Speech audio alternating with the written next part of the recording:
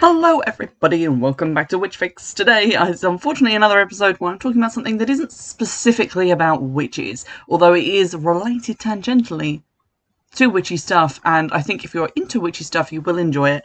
I'm currently a little bit low on content just because I am so busy writing the follow-up book to my debut novel Stranded. I have currently a lot of edits and things to do. It's really tying me up in terms of like writing and watching movies and all of that stuff.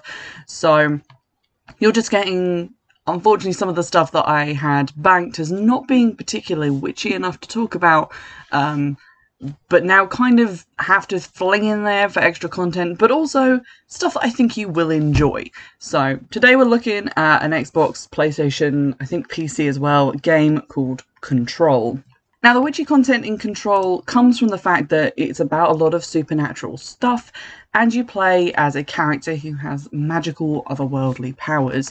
Although these are less related to magic and more related to interdimensional, Lovecraftian-esque type stuff. But you're still a character with powers, and you talk about extra-dimensional things, lots of different, like, magical sciences, like telekinesis and psychometry and all of that stuff. So I think it definitely belongs within the wheelhouse of the podcast, and I'm going to review it for you. So this game came out in 2019. It came out on Microsoft, Windows, PlayStation 4 and Xbox One. It's currently on Game Pass. I don't know if it's on whatever the PlayStation version of Game Pass is because I don't have a PlayStation. But I think my brother played it on PlayStation, whatever their Game Pass thing is, a while ago. There are also 2 paid DLCs for this. I've seen one of them being played and it was quite good, so that's all I can really say.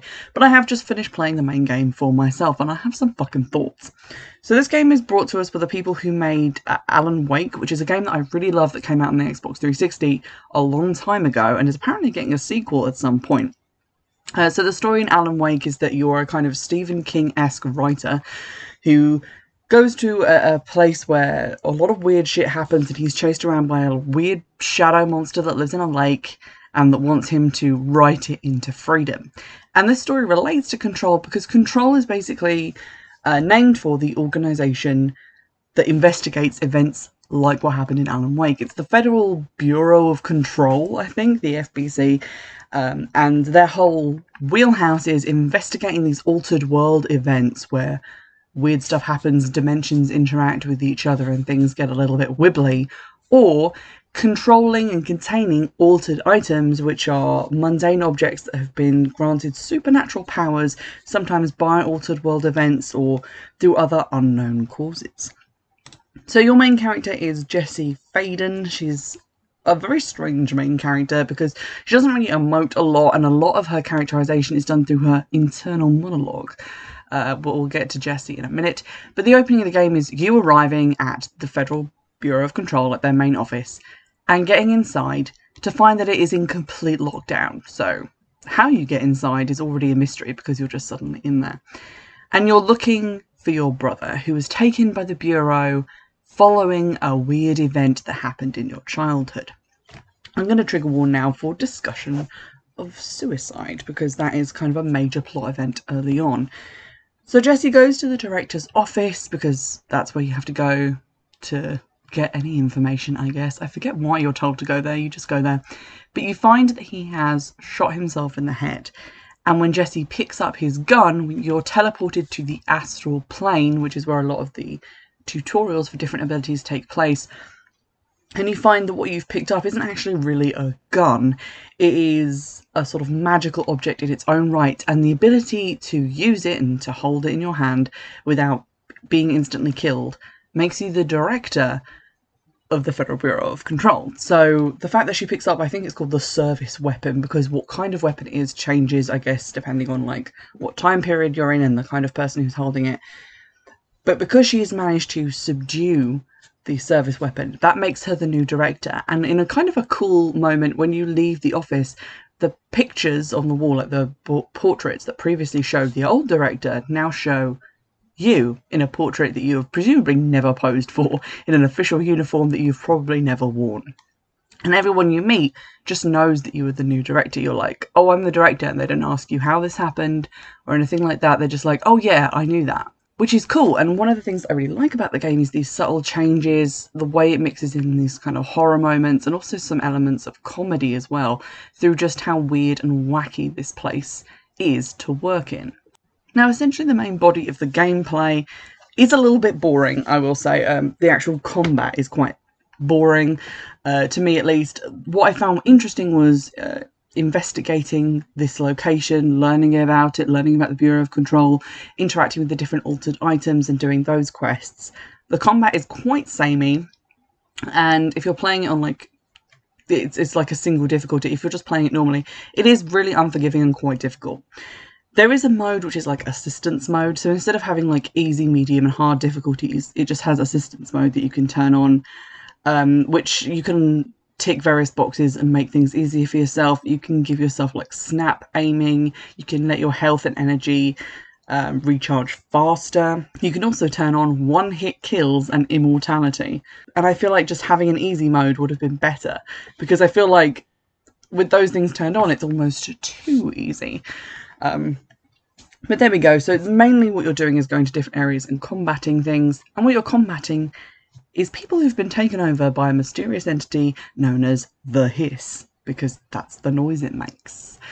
And this is why the building is in lockdown. People are being taken over by this thing. They're chanting. There's people like floating in midair, just chanting continuously. It's a very creepy soundtrack.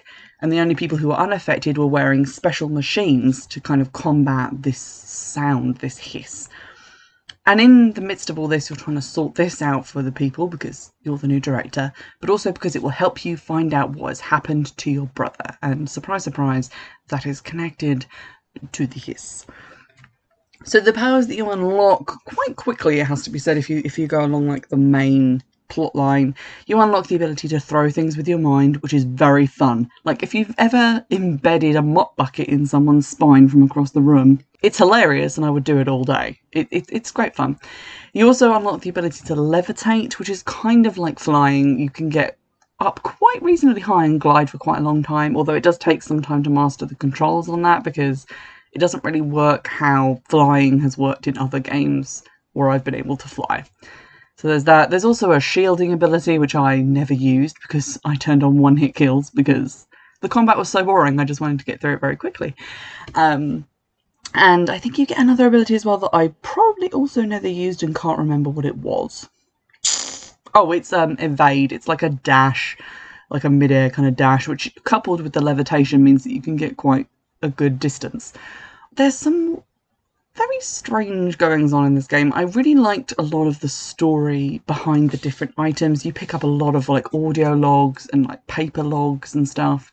So if you don't want to read, this is probably not the game for you because there's a lot of stuff to read and get background information. But also it's just quite enjoyable when you meet people who work at the Bureau and they tell you that like a rubber duck has escaped from its enclosure and you need to go and find it because it has unearthly superpowers that could destroy everything. And then you find like an audio log of a woman trying to communicate with the duck saying, "Do you understand me? Quack if you can understand me." It's just very amusing. It has that kind of weird dry humour which I appreciate in a lot of games. And also it lets you use fantastic powers to navigate this world, like the ability to fly while simultaneously picking up objects and throwing them. You don't have to aim them either, at least not the way I was playing the game, because you can just kind of pick a target and throw. You don't even have to aim at something to pick it up. You just hit the telekinesis button and it will bring something to you. You might not know what it is, but something will arrive and then you can throw it. So that's fun. The witchy kind of powers that Jessie seems able to harness come from an entity which is, I guess, like a good version of the Hiss, although we don't really find out that much about it. But she refers to it as Polaris, and it is something that she got through the event that caused her brother to be taken away. And it's this kind of weird blue swirl that appears in her mind and never actually speaks, but which she appears to be having a kind of conversation with that you can only hear one side of. And because she is sort of bonded with this entity or related to it in some way, that becomes more clear throughout the story, she's able to, possess these powers and do pretty incredible things.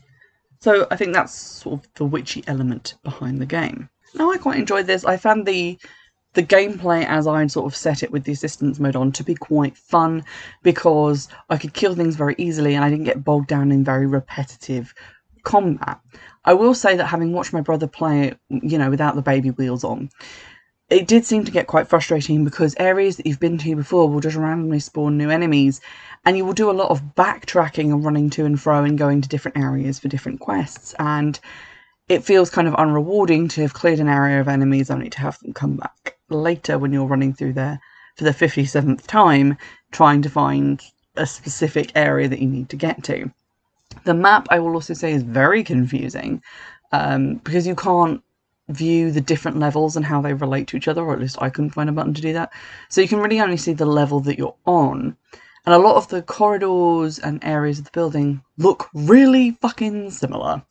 So finding your way can be a little bit of a ball ache, although eventually I was able to kind of remember specific areas, but I had no idea how to get between them and was just fast travelling a lot. Also, I will say that the game just kind of stops. The ending is a little bit weird. So you have like the ending, you find out the answer to some of the questions that Jessie's been asking, the kind of arc with her brother is brought to a semi-conclusion, and then you have a couple of like extra missions that you can pick up prior to the end and also in the end game, which are mainly about finding and containing altered items, like mysterious objects that are just around the place, or killing specific enemies and getting things from them to return to other characters. They're quite simple missions. And once you're done with that, there's nothing to do. The game just kind of stops. There is no like decisive kind of end moment for me, because the way it ends is just like, oh, your brother is, spoiler alert, in kind of a coma after you manage to subdue the hiss, and that's basically the end, unless I guess you get the DLC, and that feeds into some other stuff in the story. Like, for example, you keep going to altered items and there's a mysterious creature on the astral plane inside them, and you're like, but what is causing this? I think that gets answered in the DLC, but I don't have that, so that remained unanswered. And I find it a little bit annoying when things like that are involved in like the main game and they're like, pay us extra to answer these questions. It's like, no, if it's in the main game, it should be resolved in the main game. But those are kind of small niggles. The question I ask myself is, did I have fun while flying through the air with the greatest of ease, while braining people with those pneumatic tube message delivery things? And the answer was yes, it was fucking fantastic. So there's that to enjoy. Also, I think if you enjoy the kind of humour that I've talked about, like the rubber duck, you're going to enjoy this game. There was a point where they sent me to an area that they called the clocks, and they just said, yeah, we call it that because of all the clocks. And it turns out they have like a carriage clock in there that just keeps duplicating itself and they don't know why. So they sealed up that wing of the building and it's now just full of clocks that you can pick up and throw at people. It was so much fun. There was a creepy moment where they made me chase a plastic garden flamingo, which had powers, and I got to where it was and there was just this pink light shining out from behind a door and the flamingo was like peeking around it at me. And that gave me the woolies. And then I was like, why am I scared of this flamingo? That's just the kind of thing that this game will do to you. There's also a whole section where you have to go and investigate, like, it's a side mission that you don't even have to do, but an area which is covered in mould. And when I say covered in mould, like, if you don't like when the walls in video games look organic and, like, they're looking at you with all their many holes, I feel like I have trypophobia, you are not going to like this section, please avoid. But you basically just go down to check on the scientist lady, and she doesn't care about the hiss, she doesn't care about the lockdown, she's just like, I need to research this mould. Are you going to help me? And you do a bunch of stuff with the mould. And, like, researching it, there's different enemies down there as well, so there's, like, 2 different enemy types in the game. There's, like, mould people and the hiss people. Not a huge amount of variation, I will grant you. But there's that. That's a whole thing, and talking to her was kind of funny just because she was in the middle of this like crazy situation, but she was just hyper focused on like, no, I'm studying the mould. To hell with the interdimensional entity that's coming to kill us all. It's mould time. So I enjoyed that. I don't know if they're planning a sequel to this game. Like I said, I think they are doing like a new Alan Wake game, so it might be related to this in some way. But if you're interested in kind of the more paranormal science areas of things that you can sort of drift in from witchcraft, you know, like the interdimensional stuff, the like parapsychology, the weird entities from other planes, haunted objects, although technically I guess they're not really haunted, but you know what I mean, possessed. If you're interested in that side of thing, like psychic abilities, this is the game for you. It's a lot of fun. Even if you're not interested in that area of things, I think there's enough fun in just being someone with like magical abilities that if you like that, if you kind of want that to be a sort of power fantasy that you have, this is a great game for you if you're sort of stuck with something after you finished all of the more obvious fantasy games with magic in them.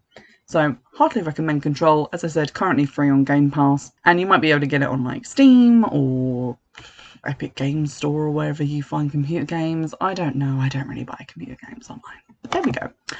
So, go give that a try, and I will try and find some more content to do with witches when I have a minute where I'm not trying to write a book. But in the meantime, I'll see you in the next one, and if you have any game recommendations, do drop them in the comments below. I'll see you next time. Bye!